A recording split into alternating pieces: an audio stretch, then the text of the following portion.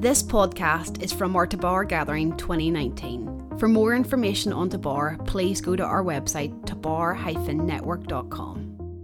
It's good to be here. Welcome, everybody. I know Tash and Phil have welcomed you. I wanted to take a moment to do that as well. It's great to see you here. It's great to have so many churches represented.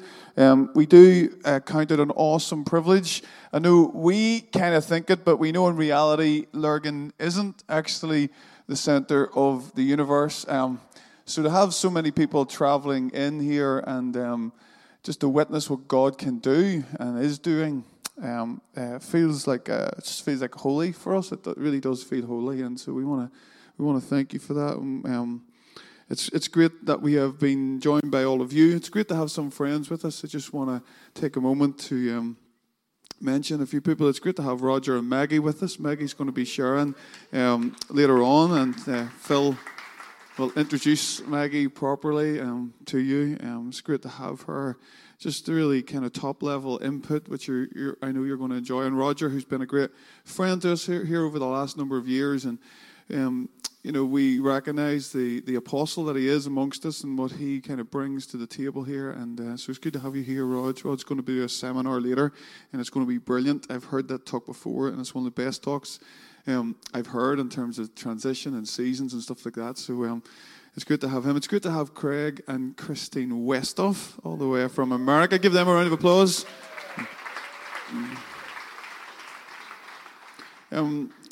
Craig and Christine are both going to be doing seminars. Christine this afternoon, Craig tomorrow afternoon. But just to say, throughout the course of this conference, we really, really value the prophetic voice. From loads of different channels, we feel like we need the prophetic voice more than ever.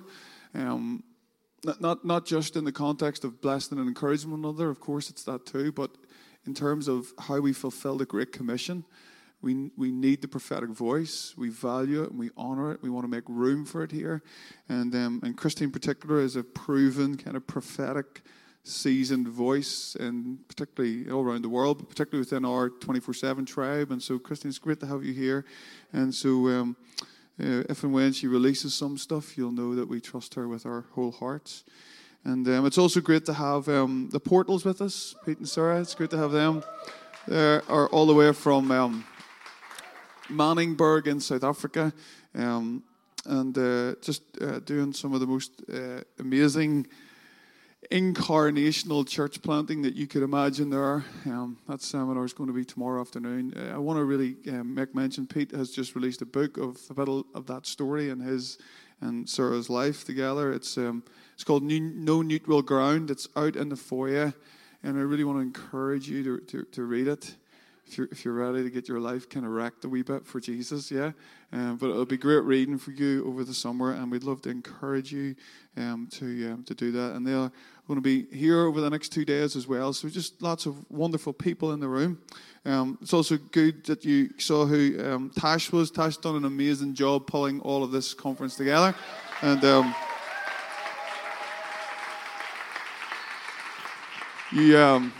you might not see her at the front too much more, probably after this talk to tell you where to get your coffee, but probably not too much more after that, but she will be floating around as well as everybody else in green t-shirts, so please just help us help you to make this a good couple of days.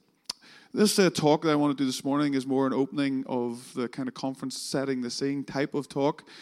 So it's not so much I'm going to preach a text, if that's okay with you, although I am going to have the Bible in front of me and be referring to it. But I just want to read a passage which I'm probably not going to preach on, but might refer to a little bit. But it does just set the scene and the essence, I think, of what we're going to try and look at this morning. John chapter 3. Well-known passage of Scripture. I'm going to just read it. Sorry, this particular one isn't on the screens. The rest of them will be. But I just want to read this as we set the scene. John chapter 3. Now there was a man of the Pharisees named Nicodemus, a ruler of the Jews. This man came to Jesus by night, and he said to him, Rabbi, we know that you are a teacher who has come from God, for no one can do these signs that you do unless God is with him. Jesus answered him, Truly I say to you, unless one is born again, he cannot see the kingdom of God. Nicodemus said to him, How can a man be born when he is old? Can he enter a second time into his mother's womb and be born?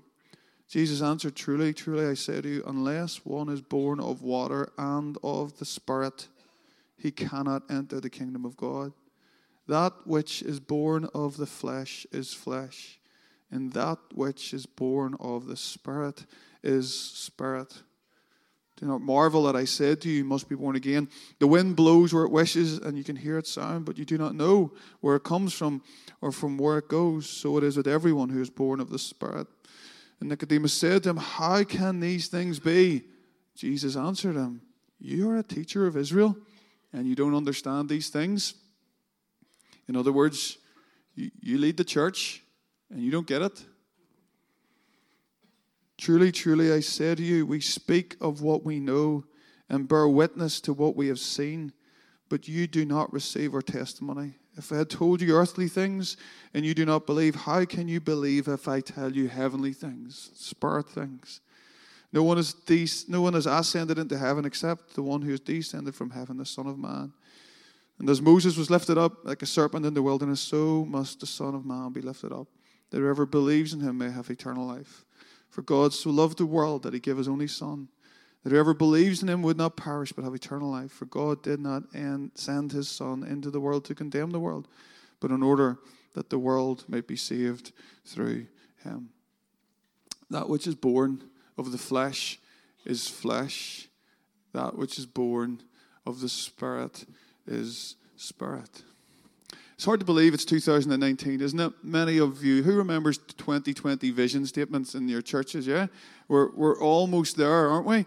And we're now having to revision and impress everybody come 2020 again for 2030 and all of that kind of thing, right? But I came into 2019 with a bit of anticipation, kind of prayerful reflection, because this is the year that I turn 40.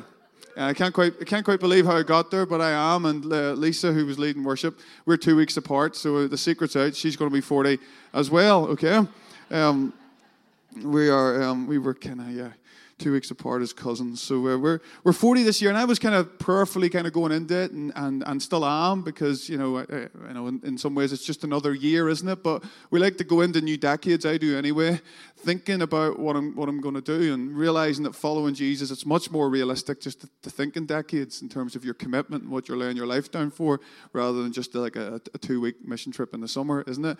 And so I tried to allow myself to be prayerful and reflective going into that, and we've planned some stuff. We've planned some fun stuff, none least in 2 or 3 weeks' time, traveling down the west coast of America with my wife. Right, so stay posted on Instagram if you want to see the photos. All right, but it's so I'm looking forward to that. But instead of it really being a beautiful kind of contemplative me sitting under a tree with my journal kind of process, it's actually been pretty unsettling.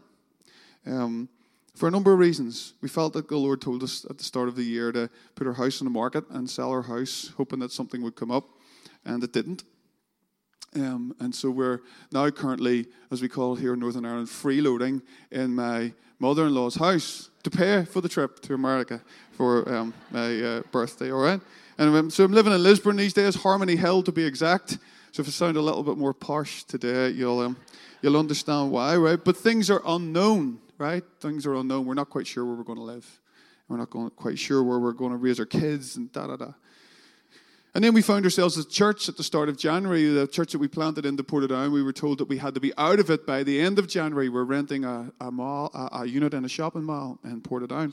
And we've subsequently been allowed to stay in that mall, but we're on a month-to-month kind of rolling contract, okay? So we could be told to leave at any point. And with whatever it is, 130, 150 adults, 50 kids, we can't just say kind of come to my house on Sunday. We need somewhere. And so that's a bit unknown. We're not quite sure where we're going to end up as a church family.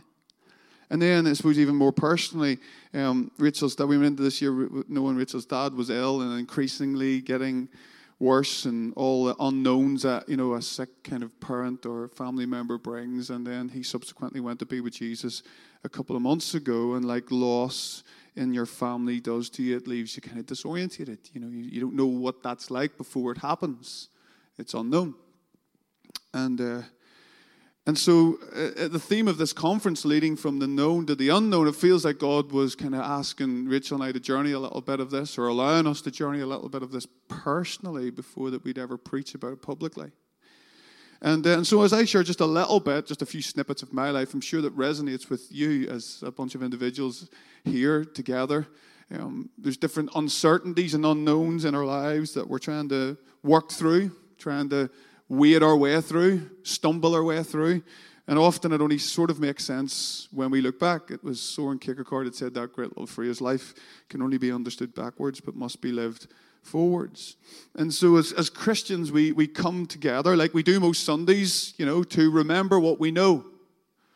Yeah, don't we? We come to remember what we know. We come here together to remember what we know, to know that God is good, to know that He is our portion, to know that He is from everlasting to everlasting, to know that He will never leave us or forsake us, and to know that because of Jesus and what He's done, as we sung about this morning, that we are His sons and daughters. We come to remember what we know, and that's why, in one sense, why we do church. Is that we come together to remind ourselves in a world where there's so much unknown, and in a world where the enemy would want to steal our identity like he's been doing from the beginning. We come to remember what we know. We come to do what Jesus said, break bread and remember me. Remember what you know, that because of Jesus we are His sons and His daughters. I love this kind of candidly from Anne Lamott, who's a brilliant writer. She says, I live for Sundays.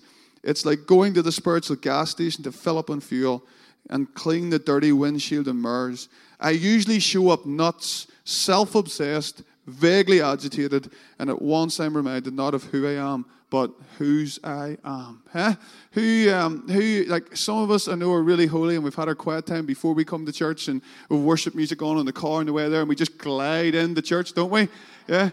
Well, most of us come to church. Who doesn't come to church self-obsessed? I know I do. Who doesn't come to church thinking that they might be going nuts, and at the very least mildly agitated? Yeah. And we come and we get into a space and we remember what we know, that we are not God. He is God. We submit our hearts to Him. And so as we come and we come here together, we come and we sing and we worship to remember what we know. But we also come to remember that the one who calls us His sons and daughters, and we know that, also calls us into the unknown. That's part of what coming together should be about. That He calls us to go somewhere where we haven't yet been. We come to remind ourselves of the reality that we never signed up for a life of certainty. We come to remind ourselves that we never signed up for a life where we would know everything. We come to remind ourselves that, in fact, we give up our lives to a God in whom, without faith, it is impossible to please. This is the life that we signed up for. In following Jesus, we sign up for a life of faith and risk, of being blown by the wind, of a life of losing ourselves daily, a life of constantly letting go in order to allow a new deep trust to come in a good Father who clothes the lilies of the field and feeds the birds and tells us not to worry about tomorrow because He's going to lead us into good things, no matter how difficult they appear. And so the reality is, as I have described at the start, a little bit of just a little snippet of my own story over the last few months, the reality is I could make that really melodramatic, couldn't I? I could make you really kind of feel sorry for me and all of that. But the reality is, that kind of life is actually supposed to be more of the norm rather than the exception. A life of living not really knowing exactly everything that's going to happen. Because this is the essence of the God story. This is the essence of the legacy of faith that we step into. Mothers and fathers in faith whose heart were set in pilgrimage, who heard the voice and left, who left home not knowing where they were going, who were going somewhere that they did not fully know, but they knew that there was something better, a better city, something beyond to walk towards. This is the essence of our faith, the confidence in what we hope for, an assurance of what we do not see. This is what the ancients were commended for. This is our story. They were ordinary people like you and me who knew enough because they had heard the voice. They knew enough because they'd heard the voice, to trust the voice, to lead them into the unknown. And this is what I feel the Lord wants to do over the next couple of days. See, when you hear the voice, and it might not be a whole download, but it just might be a few words. But when you hear the voice is compelling enough. The glimpse of God is captivating enough that you will follow it into the unknown. This is the story of our faith. And the ancients, this is what they were commanded for, because they heard the voice, Abraham, leave your family and go. Moses, you're on holy ground. Now go and proclaim liberty in front of Pharaoh. Isaiah, whom shall I send? Jesus, follow me. Forsake it all. There's something about the voice. There's something about the voice of God. There's something about it, the voice, that when we truly hear it, it's compelling.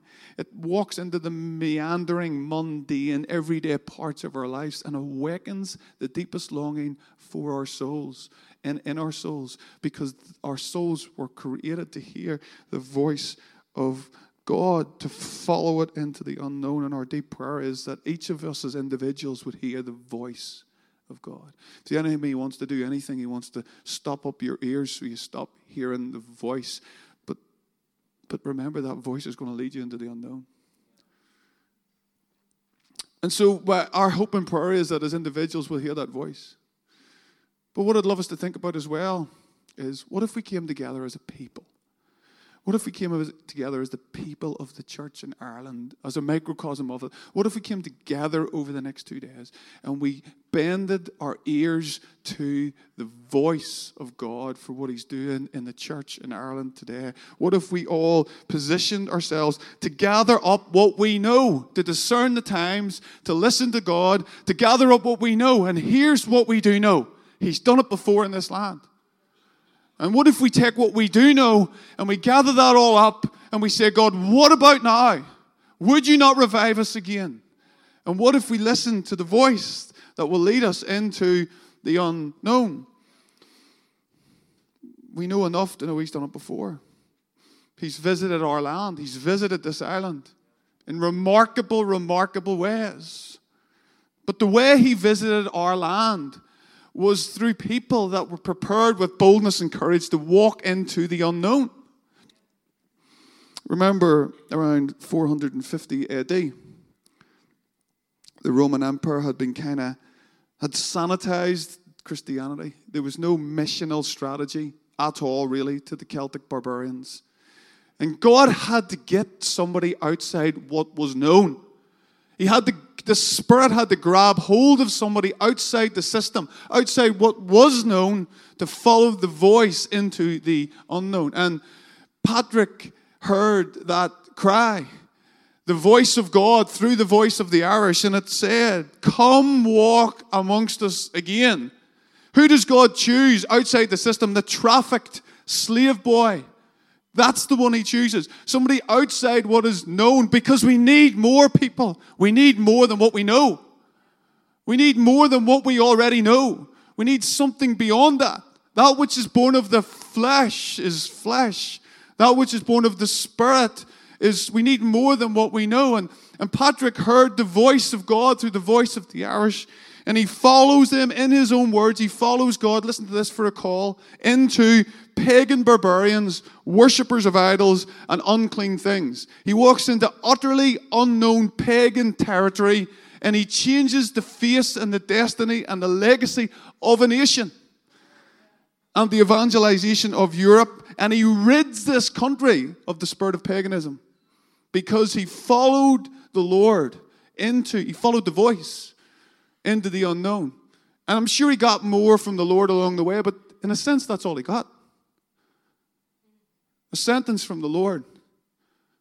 Come and follow me. Come and walk amongst us. And it made an impact all over Europe. Listen to this. The impact of Patrick and others like Columba was due only in part to the extraordinary lives they lived. Beyond their individual impact, they left the legacy of the missionary movement they inspired and built. Their ministries led to thousands of young people flooding into monastic life. Many of these young men in turn became missionaries and founders of monasteries as they received their call to go on pilgrimage for Christ. They left with a small band of followers to go where the Spirit led them, to go to the unknown. And as they fanned out across Britain and Western Europe, Christianity was planted throughout the rest of the pagan world, beyond the reach of the Roman Empire. They founded monasteries and recruited new workers as they went. They went to the unknown, and stuff changed. And so we have redemptive roots in this country, people. We know this anyway, but I just want us to remember this. There is ancient anointing in the soil. There are sovereign foundations for us to build on. But the question then comes, doesn't it? What about now? What is the voice of God saying to the church in Ireland now? We're going to be looking at this later tonight and throughout our time together. But things are shifting in our world. Institutions are being humiliated. Culture is turning in on itself. Everything is deconstructing itself so much that it's about to burn out. And here in Ireland, we don't know what's going on. We're not quite sure how it's all going to turn out. There's talk about border polls as real possibilities. We're shocked at the wave of secularism sweeping through the south of the country and even up into the north. The general mood is changing, as we've seen in our political results recently. Our government is still in deadlock. More churches are being closed than there are being planted. Some of the worst poverty in the UK is in Northern Ireland. We are living in seriously challenging, tumultuous days. The unknown is surrounding us on so many levels, and yet church history teaches us that when the world around us has lost its confidence and certainty, and when culture has lost faith in what it knows, that maybe, just maybe, we are ripe for a move of the Spirit of God. Because interesting, the new thing that we love to quote, that Isaiah verse, the new thing that God's about to do. I'm not going to read it, but you know it. And if you glance up at the screen, you'll know that it actually happens in waste places. It happens in wildernesses. It happens in the places where we don't know everything. It happens in the unknown. That's where the new thing happens. And that's what we have to perceive as the people of God. Do you not see it? Do you not perceive it? Why does it happen there? Because hopefully in the midst of all that's unknown, in the midst of all the uncertainty, in the midst of the moral decline of our society, in the midst of the lack of confidence in leadership in the public space, in the midst of the humiliation of political and religious institutions, in the midst of all of that, somewhere in the nation, somewhere in the midst of the unknown, there's a remnant. There's a bunch of prayerful, worshiping, humble people coming before the Lord in the opposite spirit to say, Lord, will you not revive us again? These are the preconditions of an awakening as we see throughout church history. When a new wave of worship and prayer and a refocusing of our hearts towards Jesus, a reordering of our attention, the loves of our heart, the affections of our heart, the things our souls are tied to, get reordered onto the person of Jesus.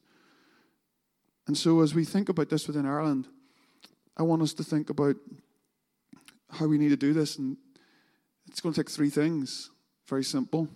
New worshippers, new wine, and new wineskins. New worshippers. At the heart of any move of God is a wave of wholehearted worship. A wave of devoted Jesus followers.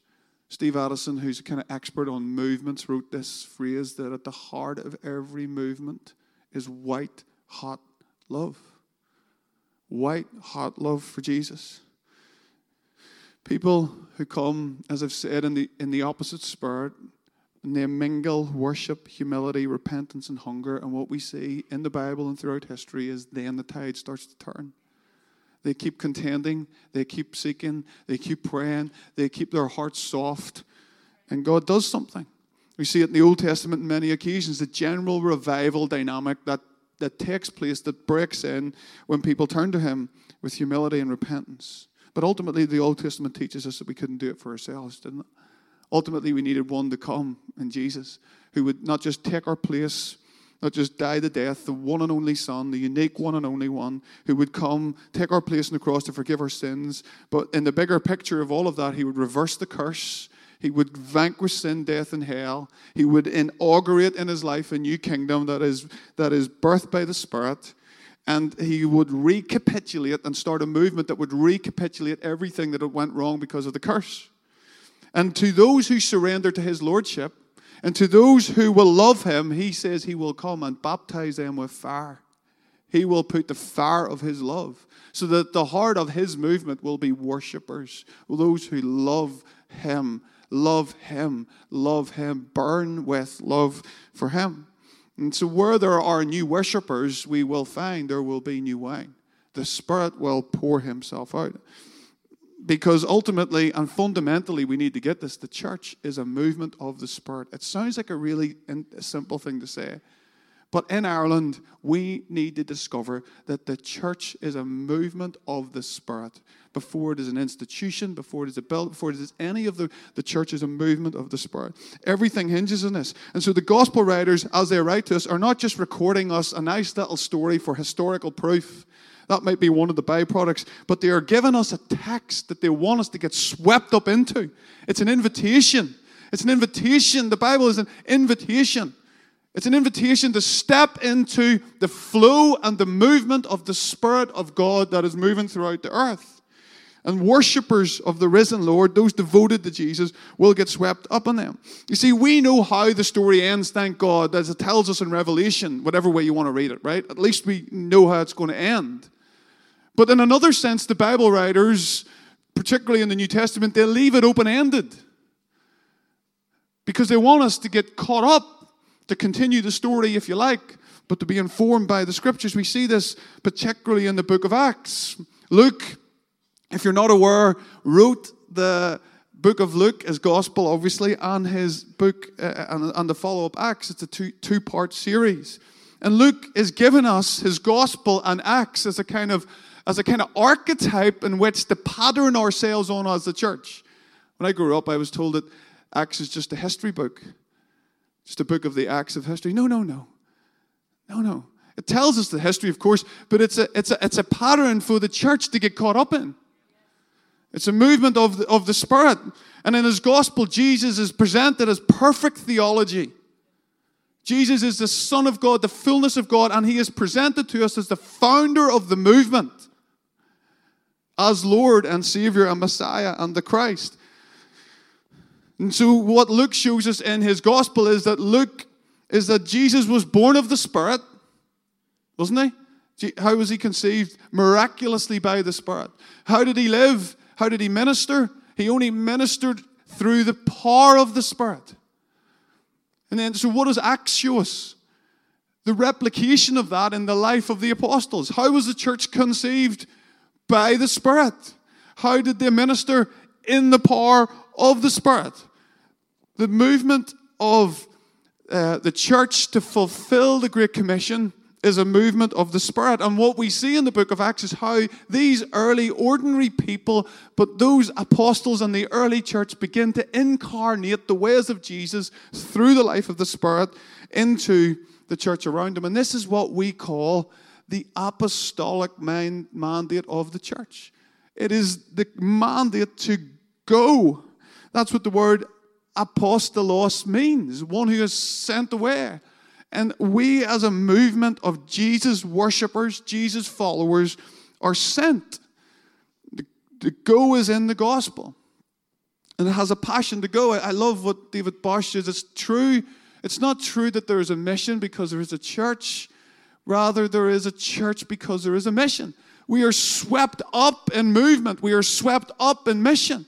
Our fundamental mandate as the body of Christ is to be a sent people fulfilling the Great Commission. And that has to be the main metric of our success as the church. If your main metric of success as the church is how good your website is, even how many people are coming on a Sunday, or how great your building is, that's not the right metric. The right metric for your church in terms of how obedient we are being to the Great Commission is if we're making disciples, that make disciples, that plant churches that fill out culture with the presence of God. At the heart of the church, there is the go of the gospel, and we see that throughout the book of Acts. On and on the movement rolls out into the streets of Jerusalem, into Judea, into Samaria, into Antioch, into Rome, and along the way it goes with the message, Jesus is Lord. And it deconstructs every other power structure, every other hierarchical system, every other social class. It deconstructs them under the power and the anointing of the Spirit for one people under the lordship of Jesus to become the family of God. This is the movement that we are part of. And so when we say Jesus is Lord, it's an offense that runs across purposes to every other structure. We're saying Caesar is not Lord. We're saying that men are not Lord. We're saying that white middle-class Christianity is not Lord. We're saying that your idols are not Lord. We're saying Jesus. And Jesus alone is Lord. And as we surrender to his lordship, we get caught up in the movement. And Luke wants us to continue it. This is how it ends in Acts. This is the last verses of Acts. This is in Rome. For 2 whole years, Paul stayed there in his own rented house and welcomed all who came to see him. He proclaimed the kingdom of God there. And he taught about the Lord Jesus Christ with all boldness. And the last words of Acts, without hindrance, unhindered. It would seem in the natural that it would be because he's in prison under house arrest. But nothing can contain the Spirit of God when there's worshippers surrendered to the Lordship of Jesus. And so on it rolls. And it's like Luke has just said, listen, I've just shown you cycle 1. Jerusalem, Judea, Samaria, to the ends of the world. Cycle 1 has finished. Now off you go. Pattern yourself on these words so that as the church we can continue to get caught up in the movement. That's what they did, and that's what we are called to do. And that's why the book of Acts is paradigmatic, if you like, or it's a theological framework for us to get caught up in. And if we are to do that, if we were to truly pattern ourselves on the early church, this sounds so simple, but it's what we need so much. It's to be open to the ongoing infilling of the Holy Spirit. If we want to see the cogs of genuine apostolic movement in the nation, to plant churches, to proclaim the gospel, to see his kingdom come in every sphere of influence, then we need to see a moving of God's Spirit. There is always a preceding outpouring of the Spirit before there is any fresh advance of the gospel. That's what we see in the book of Acts. You say, but it's already happened at Pentecost.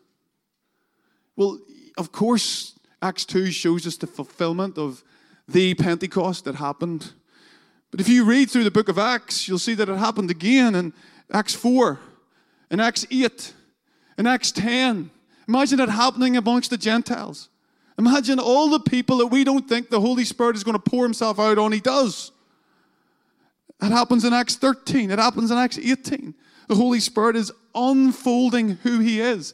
And anywhere there is going to be a fresh heralding of the gospel, which is, your King has come. There's going to be a preceding outpouring of the Holy Spirit. How we long for this in Ireland. How we long for a fresh outpouring of the Holy Spirit. Guys, we need more than what we know. I was down at my mum's house there during the week and I went for a run. She was looking after my kids, as often happens. And I went for a run and around where I used to run as a teenager, and I ran past the little gospel hall where I was brought up, and I stopped at the gates because I wanted to pray and also needed a breather. And I thank God for my history. I thank God for what I was taught there.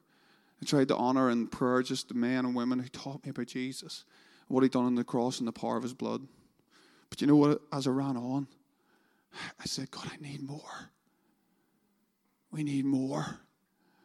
We need more of your Holy Spirit to send us beyond our buildings into the culture that we have called us to. We need more than what we know, people. We need more than what websites and conferences, even though you're at one. But we need to go back to our churches. We need more than all of this stuff. We need the Spirit of God working in us. We need new wine. I'm going to really mess with your heads here, but I couldn't find anyone that said it better than Pope Francis. So I'm sorry if I'm not with Francis and everything, but I'm with him in this. And here's what he says: each new day in the life of our families and each new generation brings the promise of a new Pentecost, a domestic Pentecost, a fresh outpouring of the Holy Spirit, the Paraclete, whom Jesus sends as our advocate, our counselor, and indeed our encourager. With every new generation, the voice wants to come, and the Spirit wants to pour himself out so that we can be a sent people. And that's what we think the Holy Spirit wants to impart over the next few days. An infilling and an outpouring of a Spirit that will empower us to plant churches all over this nation. Because as a nation and as the church in the nation, we haven't planted enough churches. We haven't seen enough colonies of heaven take root in the soil of unknown territory that the enemy has occupied for far too long. We need to see the gospel proclaimed as Jesus is Lord, and that's our journey. As a church, that's our journey. Over the last 22 years, it would take too long, obviously, to go through the journey, but this is where we've come to at this point, because we heard the voice.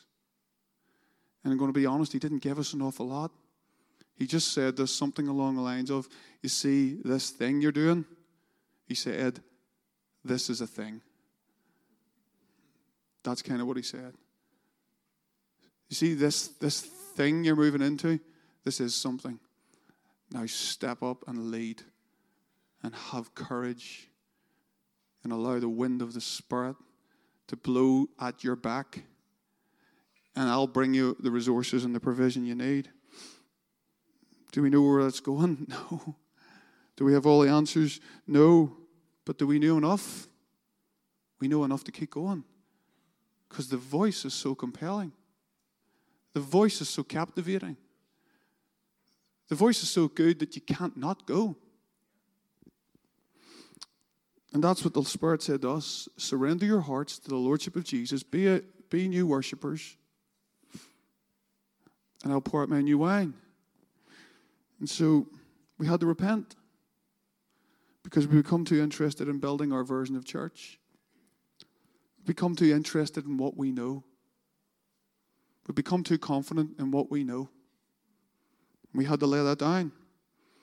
We substituted the pattern that I've just described in the book of Acts for leadership principles that would make us look slick and excellent, rather than being people of the power and presence of God. The kingdom of God is not a matter of talk, it's of power. See, we were even building big, but we weren't moving. We were adding the odd person, but we weren't reproducing, which is what anything healthy is supposed to do. And so we can masquerade growth as something that's not actually the growth of the New Testament. That at the heart of our church, there needs to be the movement of the Spirit. And ironically, as we let go of our own Christian version of Babel, we got filled afresh with the Holy Spirit. And God gave us a love for the church again, all over again, as it is described. And so I'm not going to get time to go into this the way I'd like, but I suppose this is what Tabar is all about, so we can have conversations about this. We realized as God was pouring out this new wine that there was going to be needed new wineskins. Here's what he said to us. Essentially what he was saying to us. Now that you've positioned yourself for the new wine, here's basically what he said: you need to reform the church. And here's what I humbly am suggesting we need to do, and what I'm praying for courage by the Spirit to come upon us. We need to reform our churches around the wineskin of the New Testament. the apostolic mandate, not to impress people, entertain people, or even maintain people. But we need to reorder and reform our churches if we want to be wineskins that will steward the new wine well around the apostolic mandate to go into all the world, in and around the word of Jesus. It's plain and simple, but we've made up all sorts of theological gymnastics to say this stuff isn't for the day. And some of us may need to repent for just teaching that hasn't been right. And it's not necessarily your fault, but I'm humbly suggesting some of us maybe throughout this conference need to repent. Because Jesus said, the Bible says, it's quite clear, Ephesians chapter 4, after he ascended on high, he gave gifts to men. Apostles, prophets, evangelists, shepherds, teachers, after he ascended. So they came after he went up. So of course they're for today. Of course these gifts are for the day. Of course these graces are for the day. And Paul tells the Ephesians, consequently you're no longer foreigners and strangers, but fellow citizens with God's people, members of his household, built on the foundations of the apostles and prophets. We need to see fresh apostolic and prophetic graces along with the other three that fill that out. Evangelist, shepherd, we need to see those graces released in our churches because Jesus has actually already coded them in. We just need to nurture them and release them and fan them so the church can be built and established. Because if that's done, then we will always build around the chief cornerstone, who is Jesus. They need to look like Jesus, smell like Jesus, live like Jesus. They're not badges to wear, titles to give ourselves, or any of that nonsense, right? They are graces and gifts to come from the throne of God to release us, to build and establish His church, and to keep it moving. And just in case you thought it was too difficult for us in these times, let's listen to J.B. Phillips just as we finish the last quote. Maybe Lisa, you come, just want to sing one song before we go to coffee. Many Christians today talk about the difficulties of our times as though we should have to wait for better ones before the Christian religion can take root. Listen to this. It's heartening to remember that this faith took root and flourished amazingly in conditions that would have killed anything less vital in a matter of weeks. Those early Christians were on fire with the conviction that they had become, through Christ, literal sons of God. They were pioneers. They were pioneers of a new humanity, founders of a new kingdom. And they still speak to us across the centuries. Perhaps if we believed what they believed, we might achieve what they achieved. What about being pioneers of a new humanity in Ireland? What about establishing families that look like Jesus, where people become sons and daughters of God and are mobilized to fill out the culture with the presence and the power of Jesus Christ? Why don't we stand our feet? We're going to have a cup of tea and coffee in the next few minutes. And we've got lots more. Maggie's going to take this on after our coffee break.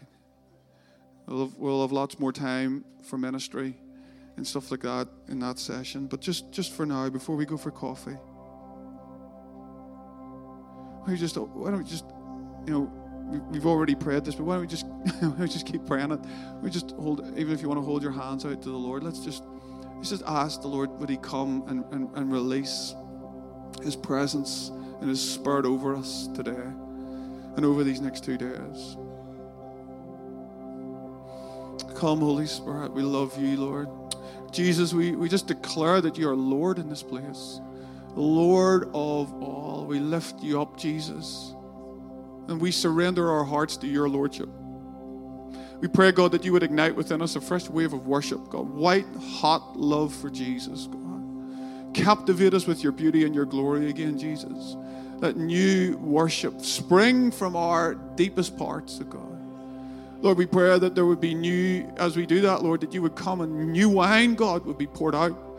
We ask You, Holy Spirit, to just impart and pour out Yourself into hungry and empty vessels of God.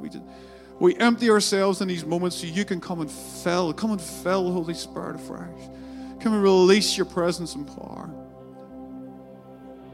And we pray, Lord God, that as we do that, Lord, in our conversations and and almost even just by revelation over these 2 days, that you would start to speak to us about the reformation that needs to happen in our churches, in our leadership teams, the difficult conversations we might need to have, but God, that we'd know just grace and courage and boldness upon us to see, God, the right wineskin, to steward the new wine that you're pouring out on this nation in order to see your kingdom come in this land, God. We pray in Jesus' name.